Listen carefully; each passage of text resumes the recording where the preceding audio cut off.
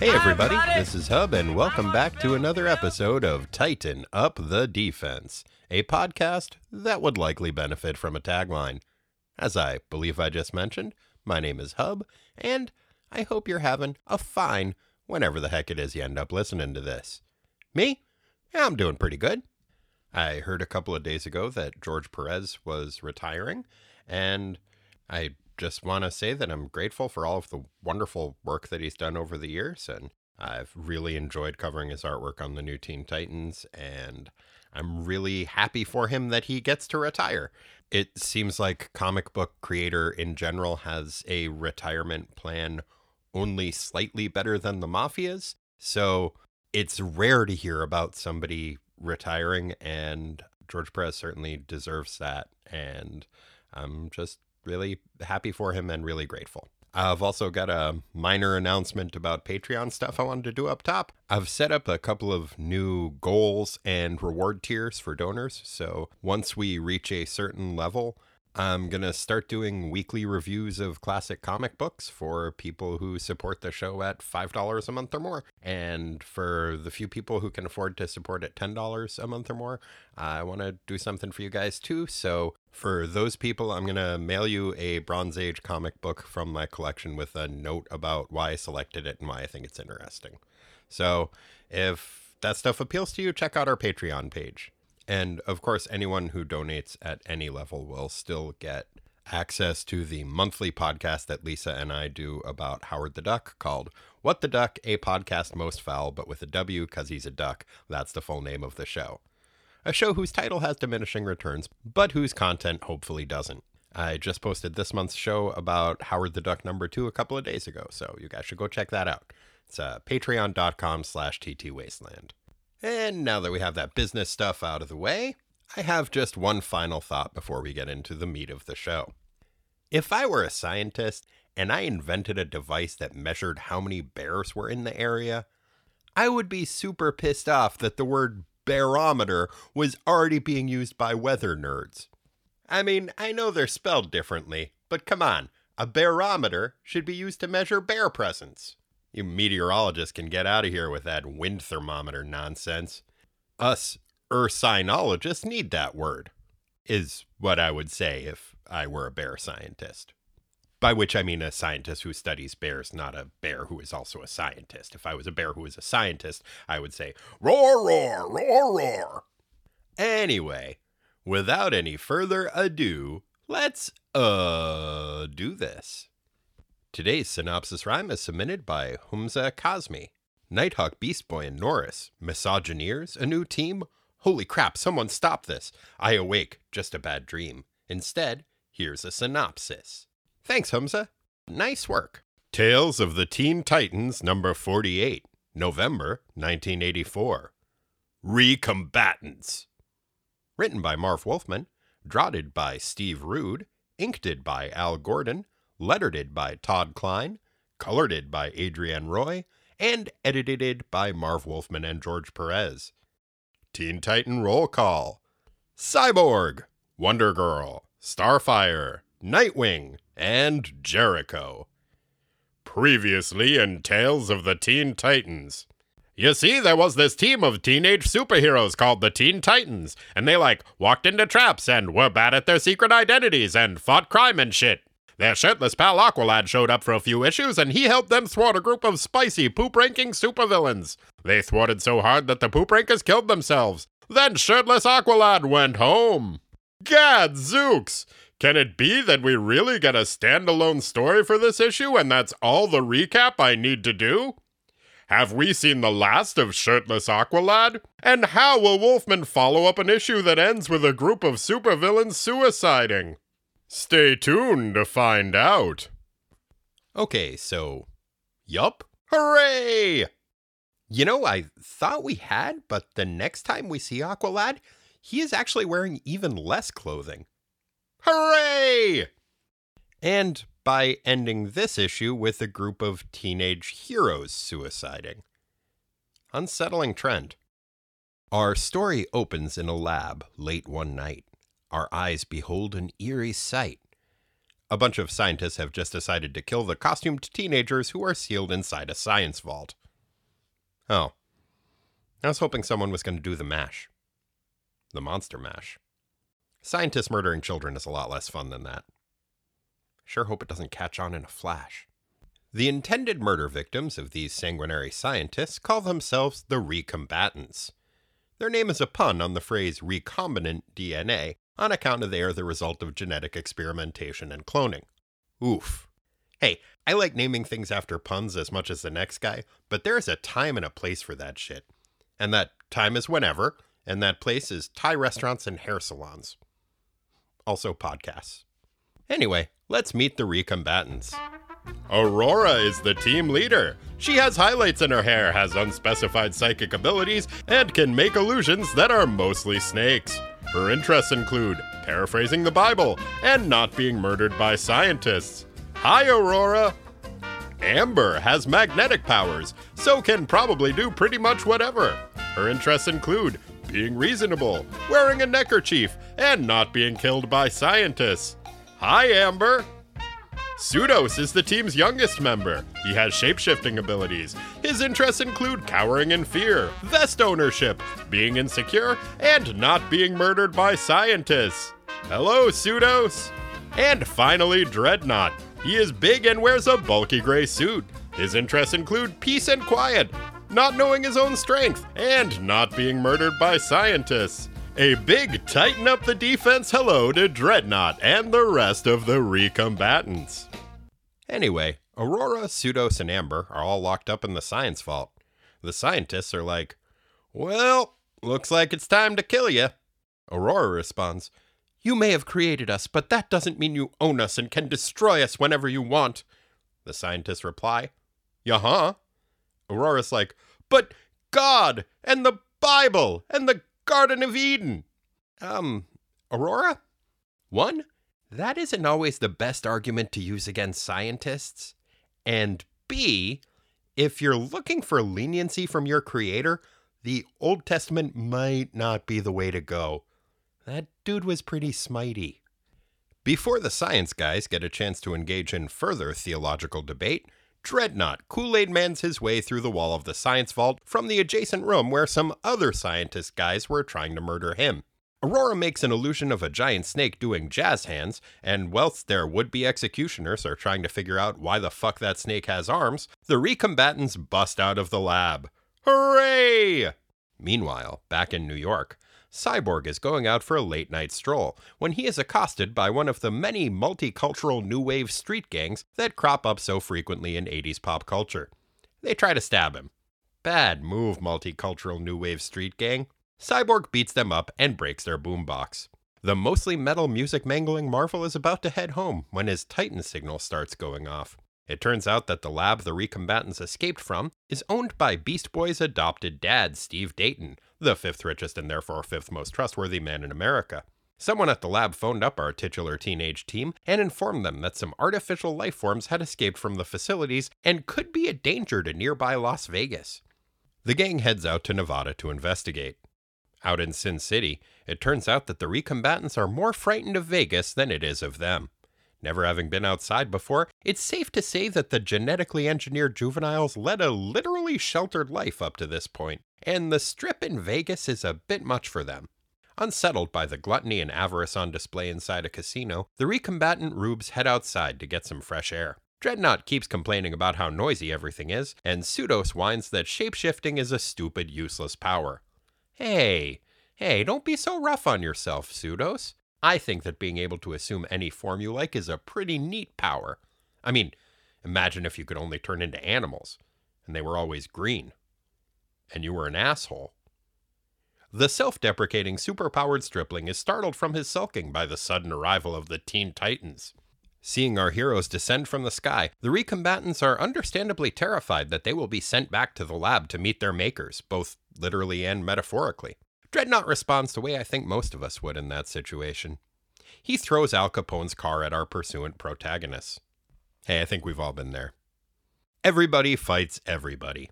Dreadnought punches Cyborg through a neon sign. Wonder Girl tosses Dreadnought through the side of a theater, interrupting a magic show. Pseudos evades Nightwing, but then makes a bit of a tactical error when he assumes the appearance of Jericho and starts shouting, "Look at me! I'm Jericho, the mute Teen Titan! Don't hit me, fellow Titans! On account of I'm one of you! And mute!" Somehow, the Titans see through this ruse. During the course of the scuffle, Aurora and Wonder Girl have a chat, and eventually, after a great deal of property damage, both sides calm down and decide to talk things out. The recombatants explain that they are the result of an experiment Dayton Labs performed using DNA and promethium to create super soldiers. Ah, promethium, the magnetism/super speed of DCU's periodic table. Now that the scientists have tweaked the process a bit, they want to tidy up some loose ends by destroying the prototypes. Guess even in super science you always have to toss out the first pancake, huh? The Titans are sympathetic to the recombatants' plight, and now that they're all friends, they take the synthetic super teens back to Dayton's lab so that they can all sit down with the scientists and see if they can work out a compromise. What? No! What the fuck are you guys doing? One side wants to kill the other side for existing. What the fuck kind of compromise are you going to reach? Only kill some of them?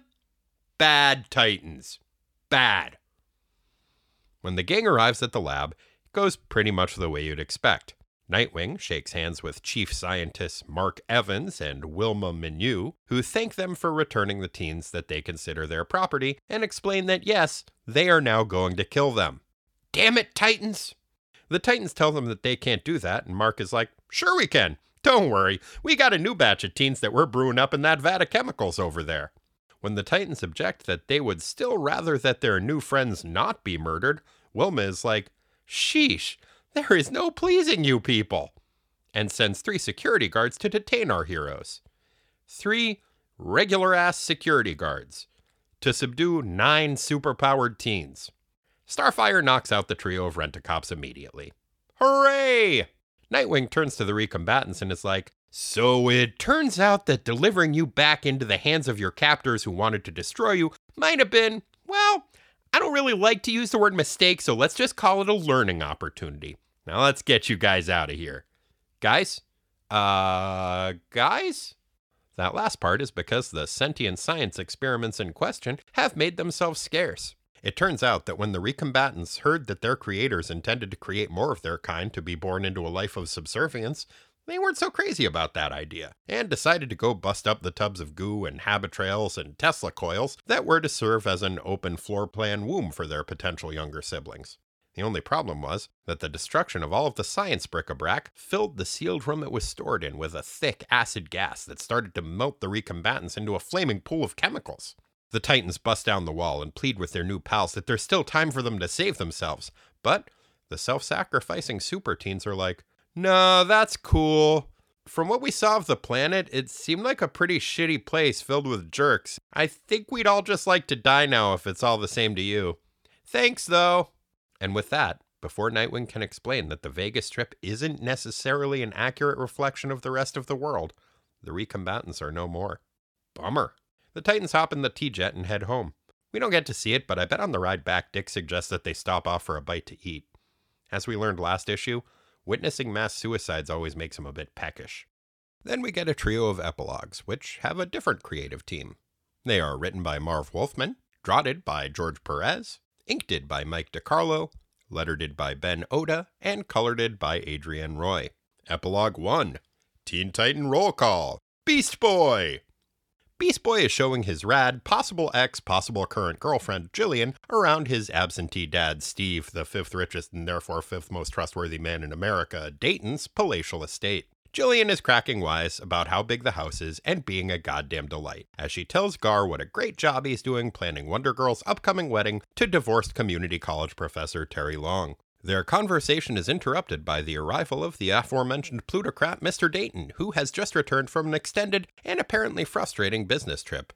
Steve yells at his adopted son Gar and calls the Emerald adolescent a spoiled asshole.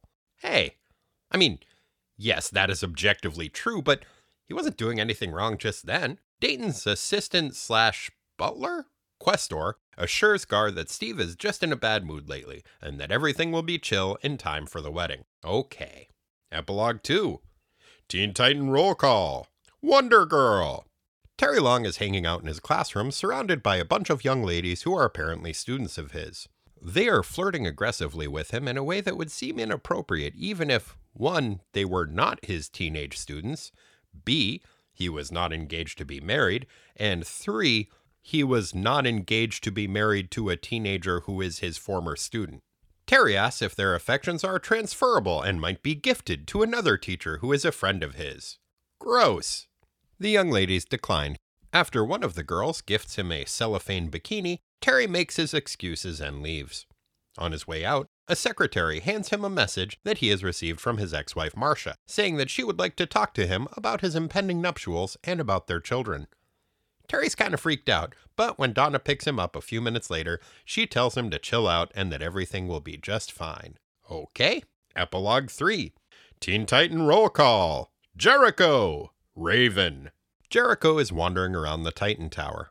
When he walks by Raven's room, he notices that it is super cold, so he knocks on the door. Raven is like, "What? Who's that? Go away!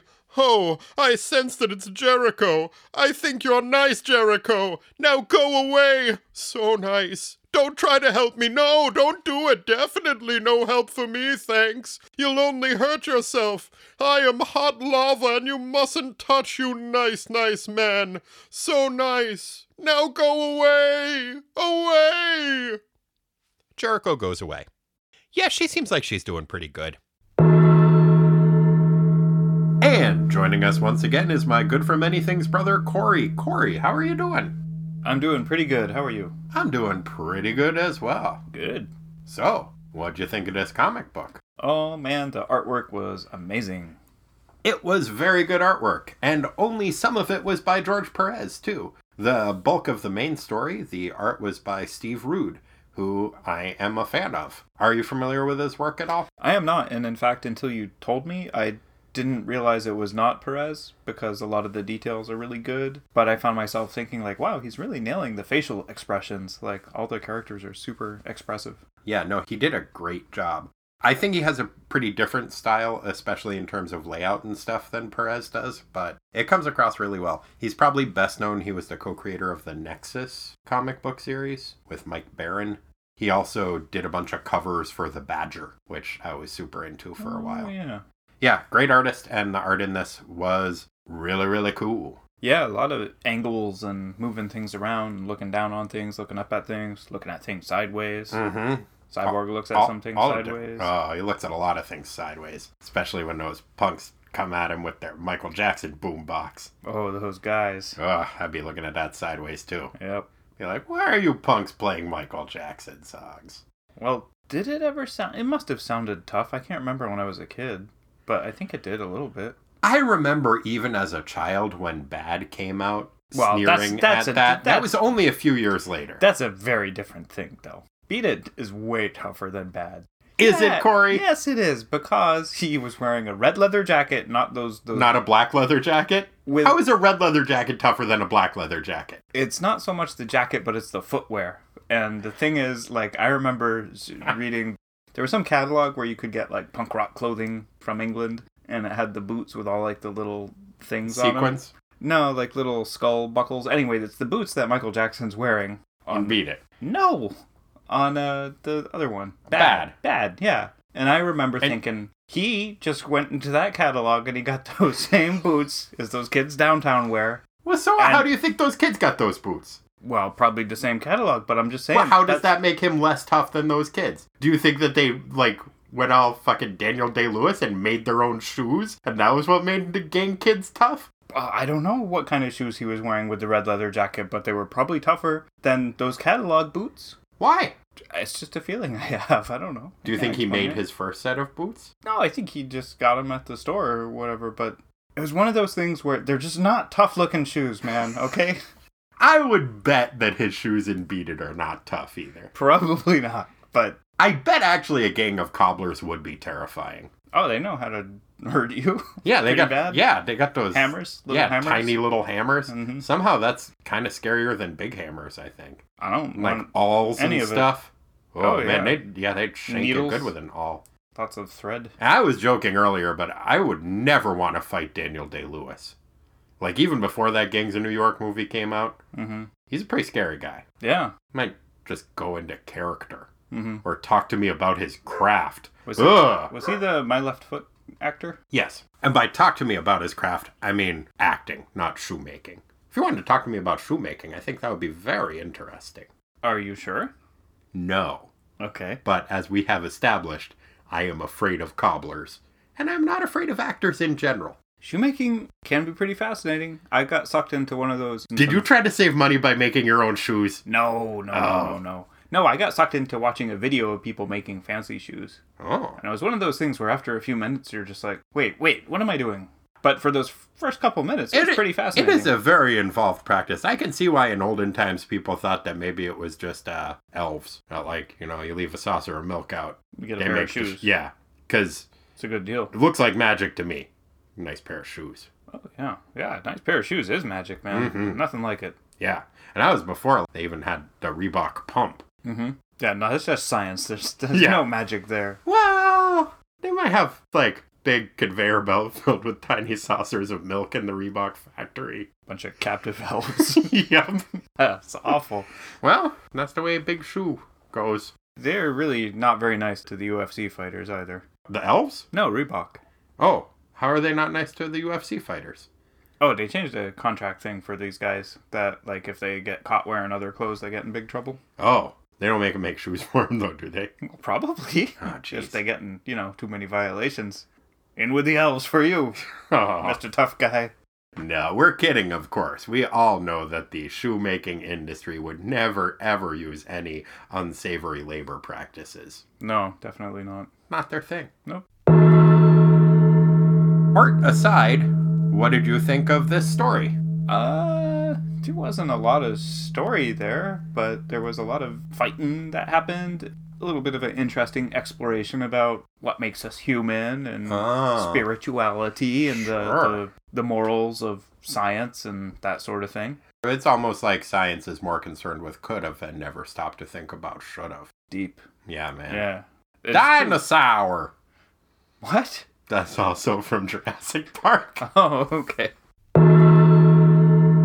Yeah, so in this issue we meet the Recombatants, which is a tortured pun for recombinant DNA. Mm-hmm.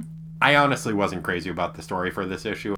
It's a filler issue. Like, basically, the next big event that we're going to get to, it seems like, is Donna's wedding. Also, we've got a guest penciler, which is usually a sign that it's a filler issue. But it's one of those stories that, for me, the story of the story is more interesting than the story, because the Recombatants are not just a tortured pun. They are a stand-in for a different company's comic book, the DN Agents. And it's almost a crossover. It's basically one of those, like, kind of unlicensed crossovers where the parent companies don't necessarily know about it. But in issue 14 of DN Agents, the creators had their heroes fight Project Youngblood, who were obvious stand-ins for the Teen Titans.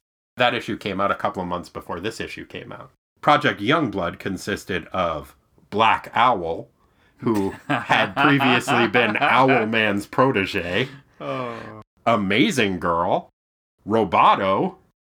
Oh, they're not even trying. No, Celestia, and Heartstring, who was the fill-in for Jericho. But if you think they weren't trying, here are the characters that the Recombatants are parallels of in the DN Agents. Dreadnought is a fill-in for Tank. Pseudos is a fill-in for Sham. Aurora is a fill-in for Rainbow. And Amber is a fill-in for Topaz. Oh, Jesus. Little tit for tat. Yeah, indeed. And not only that, but you may have noticed we get names for some of the evil scientists, which we don't always do. Mm-hmm. We got Mark Evans and Wilma Minot. Yeah. The creators of the DN Agents are Mark Evanier and Will Mignot. What? Uh-huh. They were having fun with each other. I'm pretty sure these guys were all friends.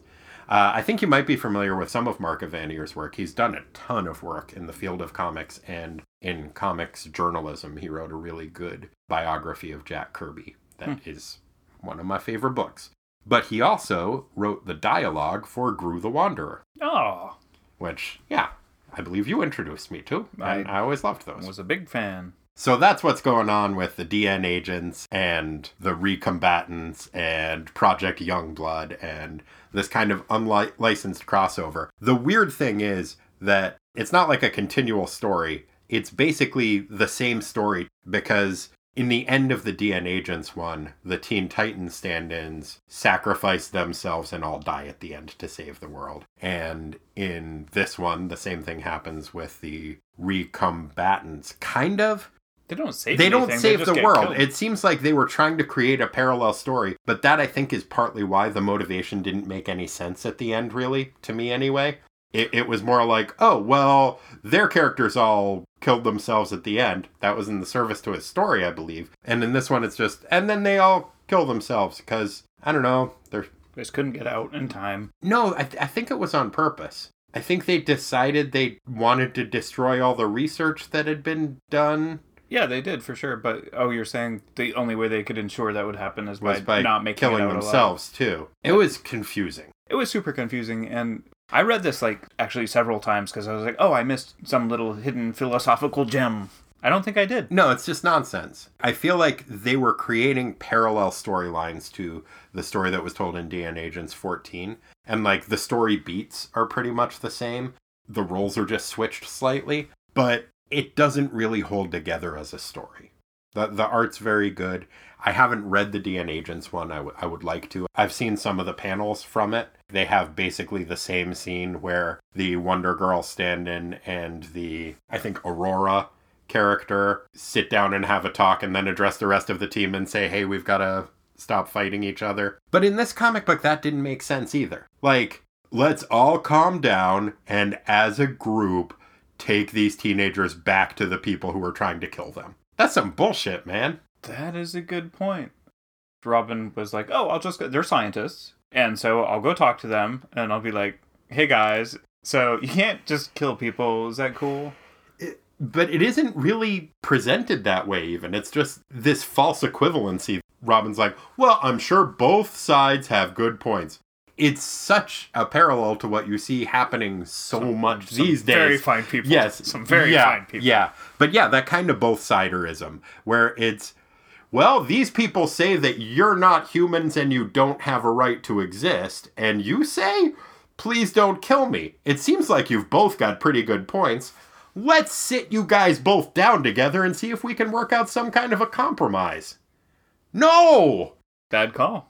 Bad calls all around by the Teen Titans on that one. Yes, bad calls on bringing them back, for sure. But good on Donna for somehow extrapolating from the thing like, hey, let's stop fighting. But particularly good on Jericho for having this super weird interaction with Pseudos. And then, popping back out of his body and just being like, oh, bro, I'm so sorry. Take my hand. And they have this really tender. They did have a nice moment there. And very cute. I appreciated that right before he led him to his slaughter. Yeah, things did kind of go sideways after.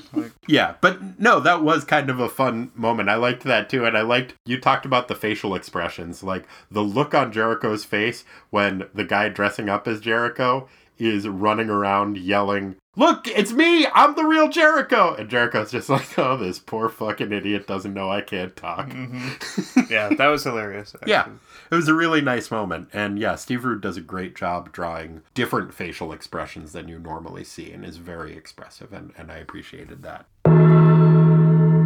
Let's get back to what Nightwing says at the end. It's nonsense. But it's fired up, righteous nonsense, too.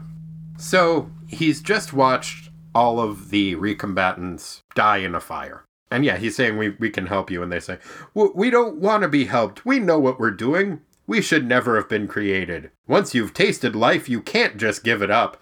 Even though that's literally what they are doing. So dumb. All we wanted was to live in peace, but there's no such thing, is there? There is no Eden save in ourselves. We see the beauty, the clear skies, the fresh air. Thank God we still see the sunlight and hope. Huh? I mean, it's a nice sentiment. It doesn't make sense to me. They're burning to death. Yes. And the only outside world they've seen is fucking Las Vegas Strip. Yeah! Makes no sense. Which is maybe why they're okay with burning themselves to death at this point. Big explosion in the lab. Mark Evanier says, "Don't you understand? We can't let them destroy the core. Too late. It's gone. Everything's gone." Giant explosion. "All our work, all our hopes, shot to hell." And here's where Nightwing has his capstone to the issue. Hell? Hell? No, for one brief moment, that room was paradise. I get it. You do?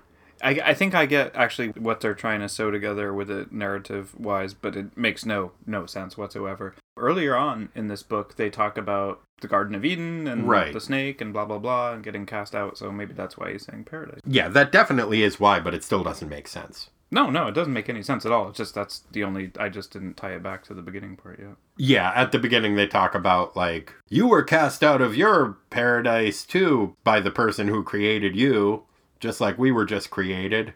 But... No, I wasn't. You are talking to scientists right now? We're not actually that big on creationism. But what the guy says is, our work, all our hopes, shot to hell. And Nightwing just fixated on that one last word and says, hell? No, it's not hell. What was in that room was paradise for a second. Okay, unless Nightwing is just super into burning teenagers, then just no, that is not paradise and a terrible, terrible metaphor for paradise. And also, that's not what the guy was saying. The guy wasn't saying, in that room, it was a real hell. He was saying, our work is shot to hell. And Nightwing contradicts him. Like, wait, oh, did you save their research? It's been demonstrated once or twice that Dick Grayson isn't the best listener, and often is just looking for that one word he can use to shoehorn whatever it is he wants to say into the conversation. I think that is clearly what is happening in that sequence there. These scientists seem like real assholes. Of the highest order. Yeah, like real pieces of shit. Did you get my science joke? That was nice. Thanks. Yeah, I'm sorry. I didn't get it, in fact. Oh, okay. But now I do. It's very funny. I'll put in a little rim shot noise there. Ah, thank you. Yeah, then we can all enjoy it. Okay. But how is all their research gone? Like, did none of them take notes? Did none of them remember what they did? Did they create all of this science in a fugue state? How is this not reproducible? This is 84, which I believe is the year that the Mac came out. Oh. So they probably just had one. They were pretty expensive at first. Yeah, they just had one, and it had, like, only enough to fit, like, Dark Castle and a couple other games on it. So, because they probably had McPaint, right, then they only had room for one copy of their notes. Yeah, because they're just, like, drawing pictures of, like, ooh, we'll make this dude really, like, have guns on his arms. Yeah, I'm gonna put a dong on him. Yeah. Big laser dong. So, there you go. Yeah, you're probably right. Good point. The recombatants made reference to their compustructors. Mm-hmm. Seems like a pretty narrow focus on their education. You know what, though? Like, I think what they had was just some of those speaking spells. Those asshole scientists were just like, this is your compustructor. All right. So it's like they had 3 speaking spells. They had one that was religious philosophy, mm-hmm. one that was about circuses, mm-hmm. and one that was about the Teen Titans. Yep. Don't eat the apple, watch out for the trapeze, and Dick Grayson won't let you get a word in edgewise. Oh, so these speaking spells had their secret identities on them? Yeah, I think so. They are pretty bad at their secret identities. It would not surprise me if they did have some licensed products out there that had their secret identities printed on them. But I was wearing sunglasses. How did this happen?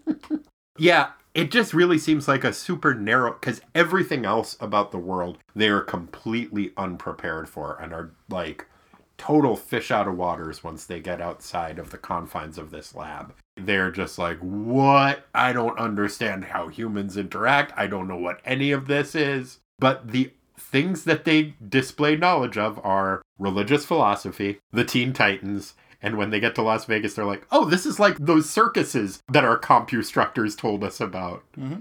It's a weird fucking random knowledge set that they have. Although, I mean, I guess our own education system teaches us pretty random stuff, especially for like early childhood education. Certainly, the noises that animals make seems like it should take up a much larger part of my daily life, given the amount of importance that was put on it when I was like an infant. We spend a lot of time teaching children the different noises that barnyard animals make. That's a good point. Yeah, it doesn't really help you in life, does it? I mean, in certain scenarios. It's only in your country, too, right? Because yeah, they make different noises in different countries, everywhere. too. Yeah. I know in Russian, a dog says, gav, gav. Of course it does. Do you know any fun animal noises in different languages? Oh, yeah. I can't remember any, but there's a bunch of them. A gun goes pan, pan in France. Yeah, no, there's a bunch. I mean, in their they're defense, escaping it me. probably makes a different noise when you're running away from it. Oh, hub. Zing. Sorry. I would totally run away from a gun. Tough guy. Yeah, they're scary. I get it, France. You wouldn't even get to the second pan. No, just one shot. Yep. Just, okay, pan. That's all we needed to say. Yeah. You can have the contents of my au bon pan. Your at the mall. Beautiful bread. You remember that chain of croissant shops at the Fox Run Mall? Yeah, I knew a kid that worked there. They call it the Pain. Oh, I get it. Did he bring the pain home for you to eat? No. Oh, well, fuck that guy. One thing that we were introduced to in this issue, I believe, I don't think we've seen them in this form before, are the Titans hover cycles. They look like little toy trains. Yeah, they're like ski-doos of the sky. Ooh, sky-doos.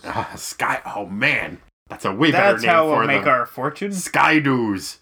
How hard can it be? I hope nobody's patented the idea of going number 2 in the sky before. Because if so, they may have taken the name. Like a honey bucket for a airplane. Yeah, little porta potties that are just because the airplane bathroom is not bad enough. They're encountering some turbulence. Just gonna have to step outside. Have you ever flown Spirit Air? No. I think they might just have some sky-doos strapped to the outside of the plane for you to use. Oh, shit. It's bad there, man. Okay. Real bad. Okay. But yeah, these sky-doos that the Titans are flying around on, pretty cool looking. They look like they're a lot of fun. Only Nightwing and Jericho get them, and Cyborg's still getting dragged around by the hand by Starfire. How come he doesn't get one? Do you think it's an issue of, like, he probably weighs a lot with all that molybdenum? Molybdenum? Yeah, that's what his cyborg body's made out of. That's the made-up metal that they use. Oh, that's a very sciencey sounding made-up metal. You've read these comic books, right, Corey?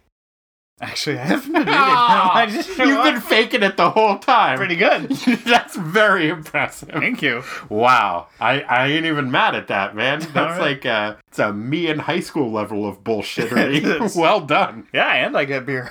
Oh, man. I hate to say it, but I'm proud of you. Thank you.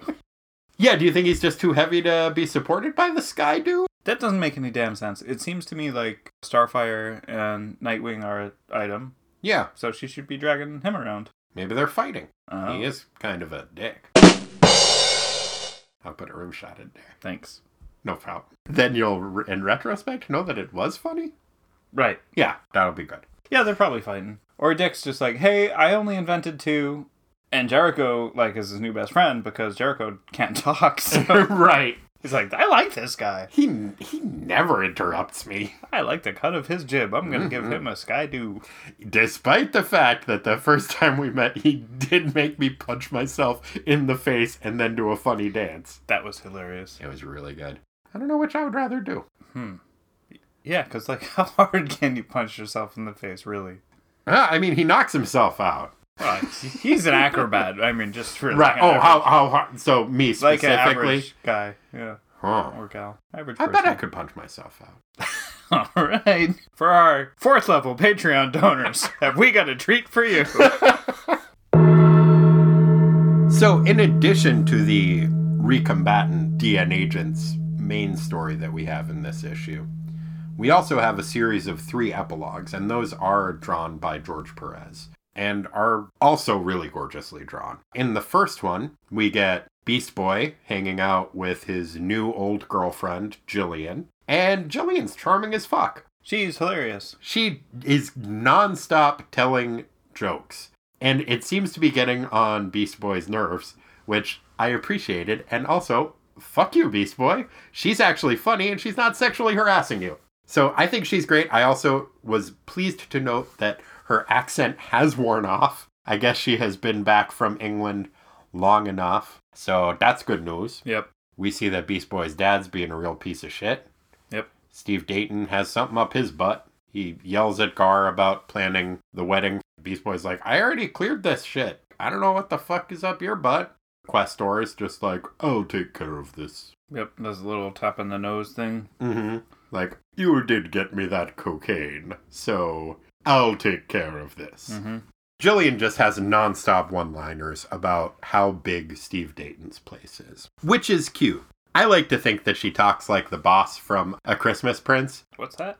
Oh, Christmas Prince. It's a really, really good movie about a lady who marries a prince at Christmas. I feel like this has come up on the show before. I think it may have. I don't know for sure. But her boss in the movie inexplicably talked like it was the 1930s, and she was one of those like fast-talking his gal Fridays. I think because she worked at a newspaper. Ah, okay, like that. See, right? yeah. But that's kind of how I picture Jillian sounding in this. Man, I've seen star systems smaller than this place. I heard your dad was adding a new wing. He calls it America. Your friends Donna and Terry will have to call in their I do's to each other by long distance. The guests in the back won't even hear the wedding ceremony until it's over. It'll take that long for the sound to reach them. Hey, I don't expect you to laugh at these jokes, but can you at least crack a smile? Or some walnuts, I'm starving. I like to think that she talks like that, and I think that's fun. My problem is that the narrator is also talking like that. Oh. As it leads in, it's, Dayton Manor in the Hamptons is a small, unpretentious home in the same way World War II was a minor skirmish. There are some who say Dayton Manor is in 2 different time zones. Not true. It's in 3. You could just give those jokes to her because, I mean, those are fine one-liners about how big the place is, and I understand wanting to incorporate them. The tone doesn't fit the rest of the work the narrator's doing, and it makes you call into question the things that he says later on. Or, I don't know, does for me. The narrator? Yeah. Later on, he says, a certain college in New York City. So is it not in New York City? Is it not a college? Is he talking about a dollhouse that he found in Poughkeepsie? I don't know anymore. What time zone is it in? Exactly, and how many? Good point. Thank you. Yeah, fuck that guy. Yeah, he's a real piece of shit. Speaking of real pieces of shit, Epilogue 2 stars Terry Long. Is he bad? He's not bad. He's in a creepy... He's pretty creepy in this. He is... He's being creeped on by all of the young college students that he teaches. And they're all hitting on him as they give him wedding presents. One of them gives him a transparent bikini and says that she wears one all the time. It's a weird way to hit on somebody. Like, here, make your fiancé wear a transparent bikini. It is a weird way to hit on somebody. Seems, yeah. Yeah. Every time that happens to me, I'm just like, oh, man. It mostly Dave. just makes me uncomfortable. Yeah. Yeah. Back off. Yeah. Coming on too strong. Come on, Dave. But yeah, and then they're all like, you're not married yet. Maybe we can convince you about the joys of bachelorhood. Where it gets creepy is that he says, I'm afraid it's too late, Melody, but thanks. If you want, I'll pass your offer over to Mr. Popnecker. I hear he's getting married, too. The idea that these ladies' affections are transferable, I think, is not. That's pretty gross. Yeah, it's pretty gross. And also just like, maybe you'd like to sleep with a different college professor, teenage girl. I mean, I am marrying a different teenage girl. And also, Mr. Popnecker's about to get married, so... Yeah. Don't do any of that. Bad job all around. He's drawn all, like, sly when he says that. Uh-huh. Yeah. He thinks he's being funny. Yeah, not funny. Then Donna comes and picks him up, and he reveals that he just got a message from his ex-wife, Marcia, that she wants to talk about the wedding and about their kids. Kids? I thought they just had a kid. Do they have more than one? Oh, I can't recall. We only met the one, Jenny. Mm-hmm. Yeah, I remember the girl. Did Terry forget how many children he has? Could be. Yeah, he's pretty busy. Teaching classes. Got a wedding to plan. Mm-hmm. Got to put on a transparent bikini. Yeah, it's not easy. No. Where is it? Yeah, right. I don't know. Like, did I even put the thing on? Yeah, I mean, I guess you can just say it's on. Yep. But Yeah, when Donna picks him up, he tells her, I'm worried, it's Marcia. I think she might cause some trouble at our wedding. And Donna says, I know you've had problems, but Marcia and I have met, and even if we didn't hit it off, I don't think she's the petty kind. Maybe they met again off panel, but I think she's referring to the one time when we saw them meet, and it was like for 3 seconds, and then she stormed out of the room. Mm-hmm. And seemed a little petty. It was Marcia just telling her, oh, well, she certainly is young. Mm-hmm. She did seem petty in that one encounter. I don't know, Donna. I mean, I appreciate that you're trying to put a nice face on this, but maybe he does know his ex-wife better than you know her, based on your 3-second interaction in which she mean girls to you. Yeah, or Donna's just like, hey, Terry, get over it, man. It's been 3 days. You got that information minutes ago. Time to stop being upset about it. You're probably right. And then we get the third epilogue, and I'm sorry, I just saw a picture of Jericho, and it's funny. He's weirdly drawn. Yeah, okay. His eyeballs, you've mentioned that they're kind of lemur eyes. Well, especially when he's getting his... Well, yeah, when he's getting his possession on, it's definitely like he gets all lemur-eyed.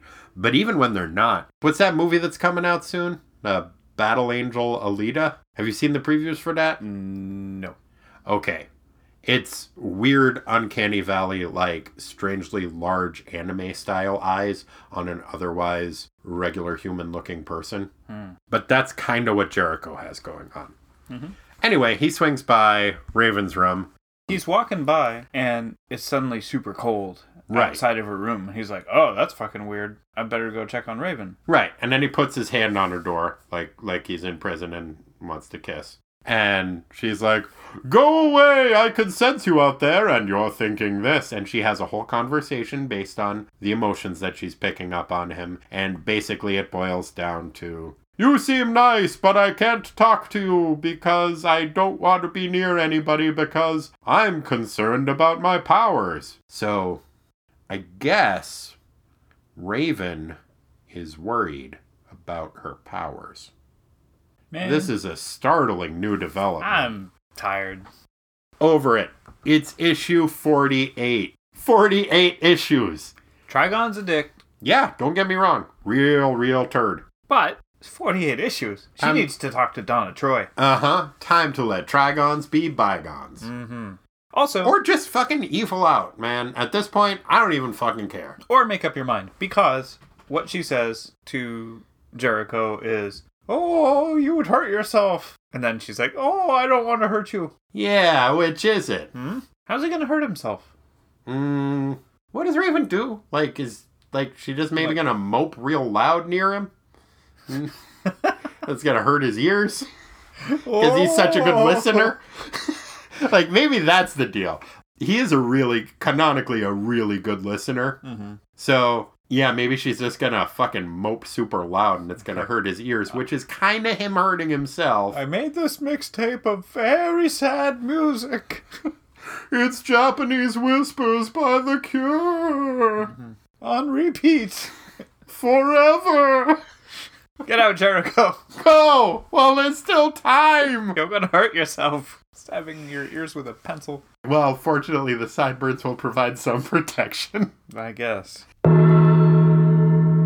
So we mentioned the scene in which Cyborg is accosted by these punks. Did we mention? Oh, we did, because we talked about... Not a beatbox. What do you call them? Boombox being crushed. Yeah. Oh, man. Thank God it was a boombox being crushed and not the human beatbox being crushed. Oh, that would have been a tragedy. That would have been so sad. Yeah. I think about the song Fat Boys Are Back probably once every 2 days. Fat Boys Are Back. And they can never be whack. Yeah, it is. Anytime I hear a 4-syllable phrase, I want to end it with, and they can never be whack. Yeah. Yeah. Natural. So, the dudes that are giving Cyborg a tough time look like they put a lot of work into their appearance before they went out on the town to do bad shit. I think that might be a thing, though. So it's let's go do some crimes, but let's get dressed up first. Well, I mean, they are punks. A mohawk, as you are aware, is a very, there's a lot of maintenance required in that hairdo. Mm-hmm. And these guys don't have mohawks, but they got other punk stuff going on. And You have some dyed hair and some leather business. yeah, they all do have very intentional looks, which I think is kind of the deal with depictions of street gangs in the 80s. Basically, they are there to represent what the squares are afraid of. And as that increasingly went from punk to new wave, things got weird. Things did get weird. You would see depictions of street gangs where everybody's wearing those weird little Venetian shade sunglasses and popped collars, and one of these dudes has white jeans with a purple bandana tied around his right calf. Yeah, he's probably a bike messenger. He tied it too high. What do you want to keep it out of the spokes? Probably. You gotta tie it up way high. The ankle is the part that gets the bike grease on it from the thing. Well, he's on a tall bike. Oh, of course he's a tall bike messenger. Of course he is. Clearly. Okay. Clearly. Yeah, because this is set in Portland. Right. I mean, I think we were discussing before the show, if the purple bandana was around the left leg, then that would mean he was into ghost fucking. Yeah, yeah. It's the flagging thing. It's if it's tied around the left leg. Purple bandana, purple. Left calf, you're into some ghost shit. Yeah, for pay. Oh, is he not going to give it out? Not if it's tied up that high on the left leg. Okay. If it's for free, then we're talking purple and orange bandana, and that is I don't know, on your butt. It's in your pocket. Yeah, hanging out of the left pocket. Okay, purple and orange, back left pocket, free ghost stuff. Yep. Okay. Yep, that's what Dan Aykroyd's out there looking for. Oh, that's creepy. Wait, what? Yeah, Dan Aykroyd loves ghost blowjobs. Oh, right. Yeah. That's true. He didn't pay for that. Yeah, no. He was not paid for it. No. Well, I mean, busting makes him feel good. Mm-hmm. You ready to get into the minutia? I think it's time. Yeah, it's probably the right thing to do. Okay. Rick, would you mind singing us in? We got minutia. It's not the biggest part, it's just minutia. Like Corey eating farts, we got minutia. Time to sweat the small stuff. Thanks, Rick. Yes, thank you. Before we get into the minutia proper, I did need to show you an ad that I saw in here that really cracked me up. Oh, I don't have it because I have the trade paperback. I know, that's why I wanted to show it to you now and get your reaction. Self-defense American style. What is happening? It looks like self-defense American style is they're gonna teach a werewolf to kick a little kid in the nuts. I mean, that's what's happening there, right? And the werewolf is wearing a onesie. Yep. Without the feet, though. Yeah, and the little kid's wearing a yellow t-shirt and some jogging shorts, and it looks like he's trying to grab the werewolf's beard. Yep. But he is definitely getting kicked in the nuts by... He's feeding him a cookie, and the guy's kicking him in the nuts. He's like, I hate these cookies. Maybe self-defense American style is just granting you the knowledge that werewolves hate cookies. No tricks, no gimmicks. Develop your power and muscles and your inner strength. Fast and easy, the American way. Fast and easy is the American way. All right, I just wanted to show you that ad. Thanks. I will put a picture of that up on Twitter and have Lisa put one on Instagram because you guys should all see that because it is a werewolf in a tracksuit kicking a little kid in the nuts. Let us know what's happening in case we missed it. Thank you. What was your favorite sound effect? Oh man, there was a lot of good ones. There were, and having a different artist on this seemed to give us a whole different set of sound effects, which I appreciated. I had a toss-up between two of them. Okay. One we already mentioned, which is on page 4, and it's the scene in which the new wave, not ghost sex bicycle messenger guys are giving Cyborg a hard time. We don't know for a fact that they're not into ghost sex. We just know that they're not advertising it. All right, that's fair. You can't prove a negative. But anyway, Cyborg's mad, and he squishes their boombox real good. Yeah. And it makes the noise... Scrutch! Scrutch is pretty good. Yeah. So I like Scrutch. And then my backup is a 2-parter, and it's on page 6. And it's when the recombatants find themselves in the casino. And they make the machine do the jackpot thing. And it goes click, click, click, click, click, pang! Yep, like a jackpot would do. Yeah, the noise is not at all related to what's happening in the picture. Yeah, I liked it too, though. Mm-hmm. This is fun noises. Pang! Mm-hmm. Click, click, click, click, click, bang! Bang! Pan! Whoa! Oh, Jesus. Run away. Sorry, I didn't Run mean to away. startle all of our French listeners. Run away. I didn't just fire a gun at you. I also had a tough time choosing. What it came down to me is on page 9, we get Skazak! Which is nice. I enjoyed the Skazak. That is the noise it makes when, I believe, Cyborg is thrown through the golden nugget sign. That is a heck of a Toss. Mm-hmm. Yeah. Well, and Cyborg was certainly surprised because as it happens, he says, "Wah!" But I think my actual favorite is on page 17, and it is Cyborg trying to break down a door and making the noise, Bagoom! Bagoom. Just really fun noise. It's a good panel. He's trying real hard to break that door and then hurting his shoulder in the process. Pretty good. Corey, let's take this party to the Bo Zone. What instance of a character calling another character a bozo, either literally or metaphorically, do you think is worthy of highlight?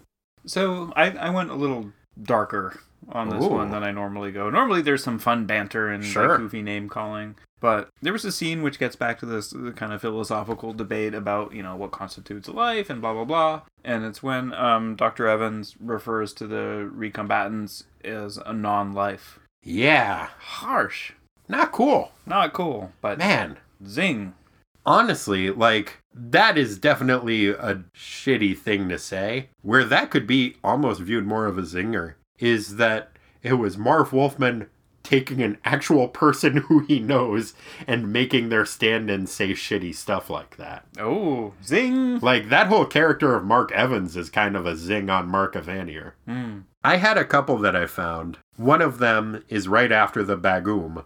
Cyborg hits the wall pretty hard. Then Starfire has him step aside and melts the wall so that they can all just walk through it. And he says, "You could have told me that before I dislocated my shoulder." And she just says, "Sorry, want me to kiss your boo-boo?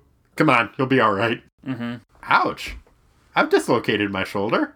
I would not appreciate being mocked after I had done so.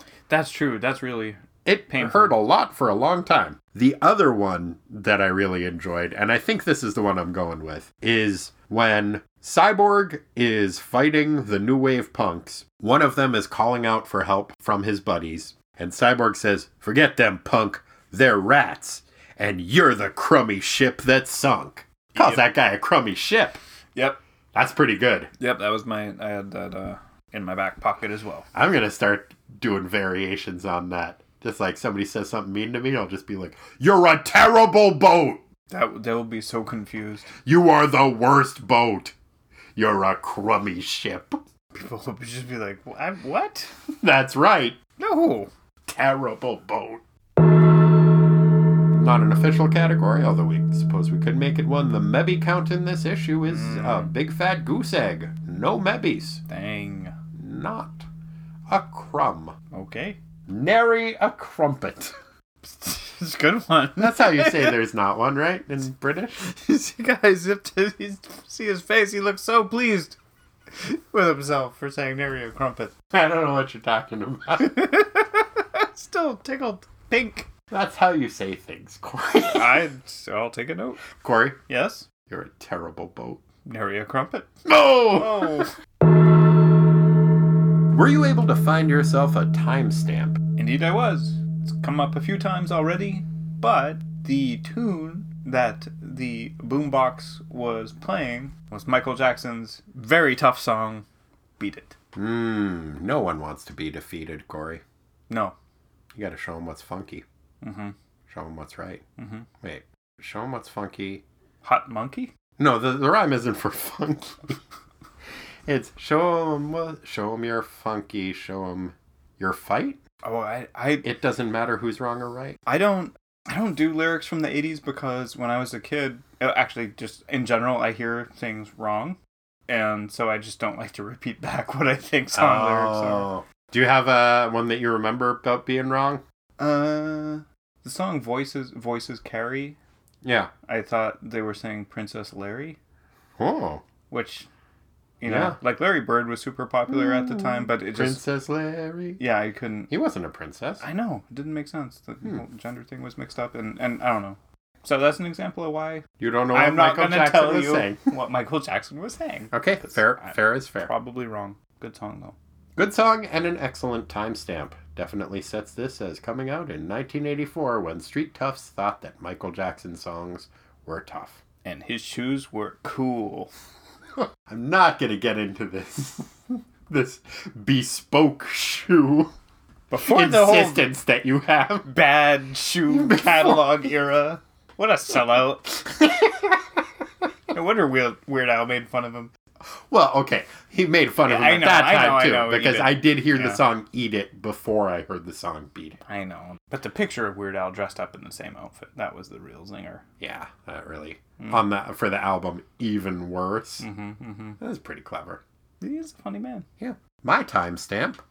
I also did note the Michael Jackson, but on the same panel, there is some graffiti going on in the background that says "Chic Your Booty," which I believe is placing this issue as coming out at a time when not only did street toughs and gang members think that Michael Jackson songs were super badass, they also liked to graffiti about Frank Zappa's double live album, Chic Your Booty, which came out in 1979, but some of these street gangs didn't really catch on to it until a little bit later. Wow, man, that's impressive. I just thought it was like a WWF. You thought they were making fun of the Iron Sheik? Yeah. Nobody makes fun of the Iron Sheik. Nobody that knows what's good for him. Mm-hmm. He's a fun Twitter follow, I'll say that about the man. Oh, that's true, yeah. Yeah. Yeah, there's some weird graffiti going on that wall because somebody also just wrote down the word industrial. So, I don't know, you got like a neophyte Neitzer Ebb fan going on back Yeah, it's there. like a hipster tagger. And yeah, the industrial is just in kind of neat block letters. Mm-hmm. That would actually be super impressive to me. Like, if you graffitos out there really want to impress me, which I know you do, just start tagging in Helvetica. That would take a long time. Like, That's without what a I'm saying. That stencil, would be though. fucking impressive as hell. No stencil. No, I'm not talking any fucking sticker slap tag shit. Mm-hmm. I want that fucking freeform, with a can, Helvetica. Mm-hmm. I will also accept an Adobe Garamond. Okay. Those are the two options. That's fair. To make it tricky, you could throw in one with a nice serif. Ooh. Old Times New Roman. I really want to keep this simple. Okay. Helvetica, Adobe Garamond. I guess if you want to impress Corey, you can go for a Times New Roman. Well, I don't really care for the font. I'm just saying the little serifs will make it even Maybe a more little tricky. challenging. Yeah, okay. Well, you've got your homework, graffitos. Send us your photos. What was your favorite panel? That's a tough one. I really liked on page 3 the tall, thin panel of Cyborg wearing his badass green trench coat, all drenched in shadow, the cool hat, and there's like paper fluttering in the breeze. Very cinematic. I know we throw that word around a lot, but this one really It's really cool looking. Yeah, I like that panel a lot too. On the same page, the first reveal of the street toughs. It is so gorgeously drawn. They are a little bit goofy looking, but like the close-up of that one dude with the toothpick in his mouth, that's a really cool looking panel.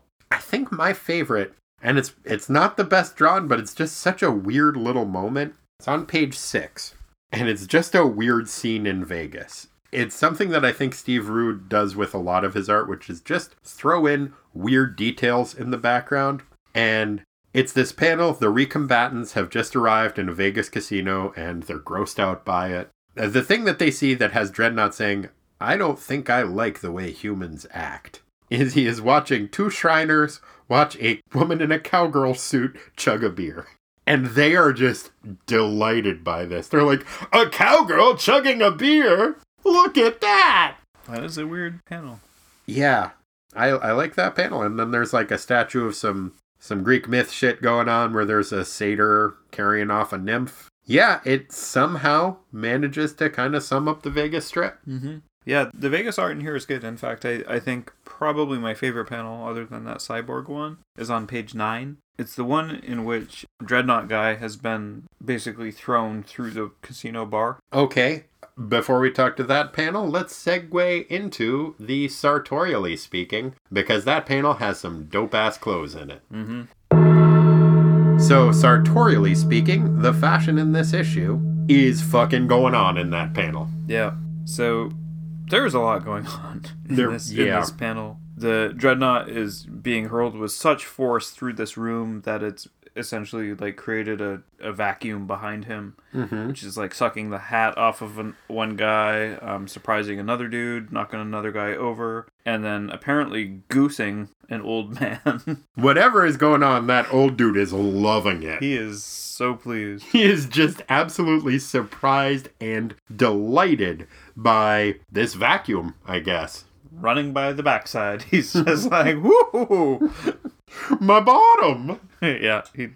Maybe he is confused as to exactly what is happening, and if we were to pan down a little bit, we would see that his right leg has a purple bandana. Orange and purple bandana tied around it. Now, that old dude is wearing a big old novelty bow tie. The person next to him, who is having his hair messed up, is wearing an orange and black striped sweater with a yellow collared shirt under it, and he is making a very funny face. And the person next to him is dressed like a jazz musician leprechaun, I would say. Green suit with a skinny tie, plastic man glasses, and a green fedora with a feather in it. Now, the first Leprechaun movie is filmed in Vegas, perhaps. Maybe not filmed in, but set in Vegas. It's a documentary, right? Leprechauns in Vegas. Yeah. Yeah, the thing is, looks like he's wearing a leprechaun suit. Got it. Pretty good.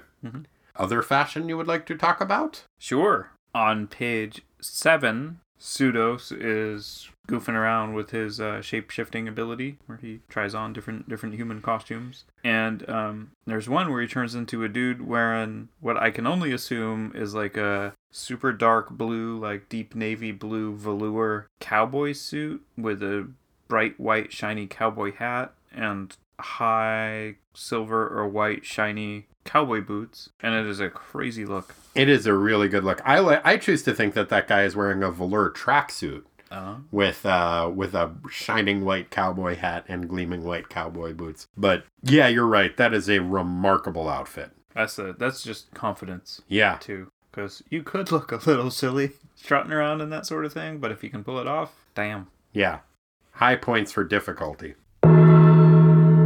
Now, every issue of a New Teen Titans comic book has an Aqualad, the greatest of Teen Titans, and also has a Speedy, the worst of Teen Titans. In this issue, who was your Aqualad? You may not agree with this, but I think because... Let's say that the decision to take everybody back to their slaughter at the science place was a collective one. Yeah. So that caveat in place, Donna did basically stop everybody from fighting, and they're all pretty high-powered people. They could have messed up a lot of shit. Yeah. So good on her for being the one that was just like, hey, knock it off. So what you're saying is that you would value the potential property damage to Las Vegas higher than you would value the lives of these 5 teenagers. Exactly. Okay. Yeah. Good. No. Yeah. No. Just wanted to make sure we're on the same page with that. Yeah, no, they could have hurt some slot machines or could have messed up. Those are very expensive. The Nugget, or they surprised those tigers. Those tigers were probably traumatized. Yeah, there is a scene where they interrupt a magic show, and there's some very, very surprised tigers. It really looked like the one tiger was being like, "Oh my gosh, wow, whoa!" He really seriously. It looks like he's saying, "Whoa." Pretty good. Yep. I couldn't take the poor decision making off of the table. I think you're right. I think it is a team effort, and that they should all be held accountable for that. Which is why, by default, I went with Raven, because she was not there for that. What? She was not there for that. She was locked in a room, moping, not hurting anybody. I'm tired of her shit too, but it came down to either her or Beast Boy, and he didn't really do anything that bad, but fuck Beast Boy. So yeah, I gave it to Raven because she is not complicit in the murder of any teenagers in this issue. I don't agree with that. Okay. She knows what's going on, man. She's got these abilities. So you're saying the blood's on her hands too? Why not? Do I have to give this to Beast Boy? I think so. Fuck. Okay, I guess it's Beast Boy. Jillian's being super funny. Yeah, he was kind of pissy. Like, he's like, whatever. Yeah. Only I should make dumb jokes, and then I should, harass my work staff. Right. Which he probably did. Yeah. Later. But not on screen. No, off panel he was saying like goosing maids or whatever it is he does. So being kind of a grumpus, but not actually killing anybody, and there's no blood on his hands. Beast Boy is the greatest. All right. Conversely, who is your Speedy? I am sick of Raven's garbage, and so she was my Speedy. Okay, that's fair. I decided to go with Nightwing. The team is complicit, but really he is, as the leader, gotta take the bullet for this dumbass both-sidersism that led to the death of their new pals, the Recombatants. Yeah, but when they were burning to death, they had a moment of paradise, Hub. That's the other reason he gets that, for not listening and for fucking not making any goddamn sense. Sense? I'll tell you about sense. A moment of paradise. Well done, Corey. Thank you. So yeah, I had Nightwing as my Speedy because I think he is the worst. That's fair. Fair? We're not going to a fair. This is more like a carnival. Yeah, you gonna do some trapeze business? Always. Is that all the things? Yeah. Okay. Well, then I am left with just one question I must put to you, Corey. Wapoot! In the year of our Lord, 1984, and the month of our Lord, November, what is Aqualad probably up to? Oh man, Aqualad is looking for some sweet distraction from being freaked out. Oh. Maybe in the form of something interesting that happened in the sporting world, or a nice musical. I don't know. What's got him so freaked out? Well, he got a little bit mixed up. Yeah? Yeah, he loves some Christmas movies. Oh, sure. You know, nice festive time of the year. It's November. Things are getting ready. Sees the poster. Guy's got a green and red sweater. It's like, oh, this'll be a delight. I know he loved Miracle on 24th Street. Exactly. Did he think that maybe there was a sequel? Yeah. He's like, okay, it sounds a little bit darker. Nightmare on Elm Street, which came out on November 9th, 1984. Goes into the theater, sees a movie about the horribly burnt, weird ghost child murdering thing, and is really fucking freaked out by it. Not a Wes Craven fan. And just, that's it, man. He's just like, what the fuck just happened to me? A phone kissed a girl, and there was murders. That was the part that freaked him out. Yeah, the tongue came out of it and everything. A phone kissed a girl. Yeah. Or maybe that was the second one. I can't remember, but like a bunch of weird shit happened. It wasn't cool. No, I hear you. Yeah, He still likes Dawkins, though. Of course he does. Was that from the first one? No, Dream Warriors. Yeah, Dream Warriors was from the third one. Yeah, one. I remember that video. I guess he bounced back. Oh, good. Yeah, that was definitely, he was pretty freaked out. And when he got freaked out, he didn't necessarily make the best decisions. Mm-hmm. The first thing that he did was he called his friend Speedy. Oh, no. Speedy's just fresh off of releasing Gary Trudeau from his kidnapping. And, you know, it's a real Goofus and Gallant situation. They're best pals, but oof, kind of a rough one. So Speedy's like, oh shit, you are freaked out, buddy. I got just the thing. I can calm you down. And he ends up getting Aqualad super duper high. Like weed high or disco biscuits? Weed high. Okay. Yeah, so Aqualad's just like, whoa, I'm still pretty scared. Maybe more so. But I'm also pretty hungry.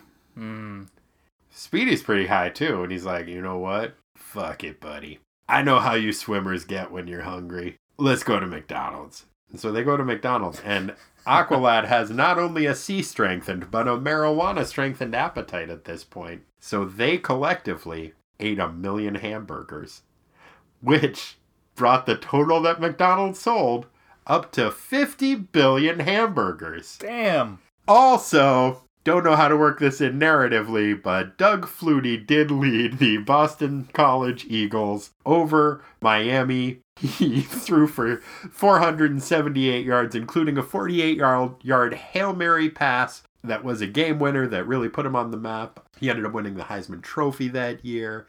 I love Doug Flutie. I was trying to leave the thing open for Yeah, I appreciate that. I probably could have worked it in, but he was just high and he ate a lot of hamburgers. And then the next day he was like, oh, good for Doug Flutie. All right. And that is what Aqualad was probably up to. All right. Thanks so much for listening. If you would like to get into touch with us, you can do so at ttwasteland@gmail.com. If you would like to give us some money, you can do that on patreon.com/ttwasteland. If you do that, then you get access to a bunch of bonus material, including the monthly series, What the Duck, a podcast most foul, but with a W, because he's a duck. That's the full name of the show, which is a show about Howard the Duck that Lisa co-hosts with me. And that goes up once a month, and it's been a ton of fun. There's also some bonus episodes that Corey helped out on. He was on the recent Howard the Duck the movie episode. It was a movie. It sure was, probably. And also we did the Drug Awareness New Teen Titans special, and we did an episode about Automan and Turbo Teen. If you would like to support us in a non-monetary way, just, tell the world that Tighten Up the Defense is coming and people should catch the wave of the future and hang 10 on it. With us, Cowabunga. You don't have to word it that way, but you probably should. Bye. Bye. And they know it.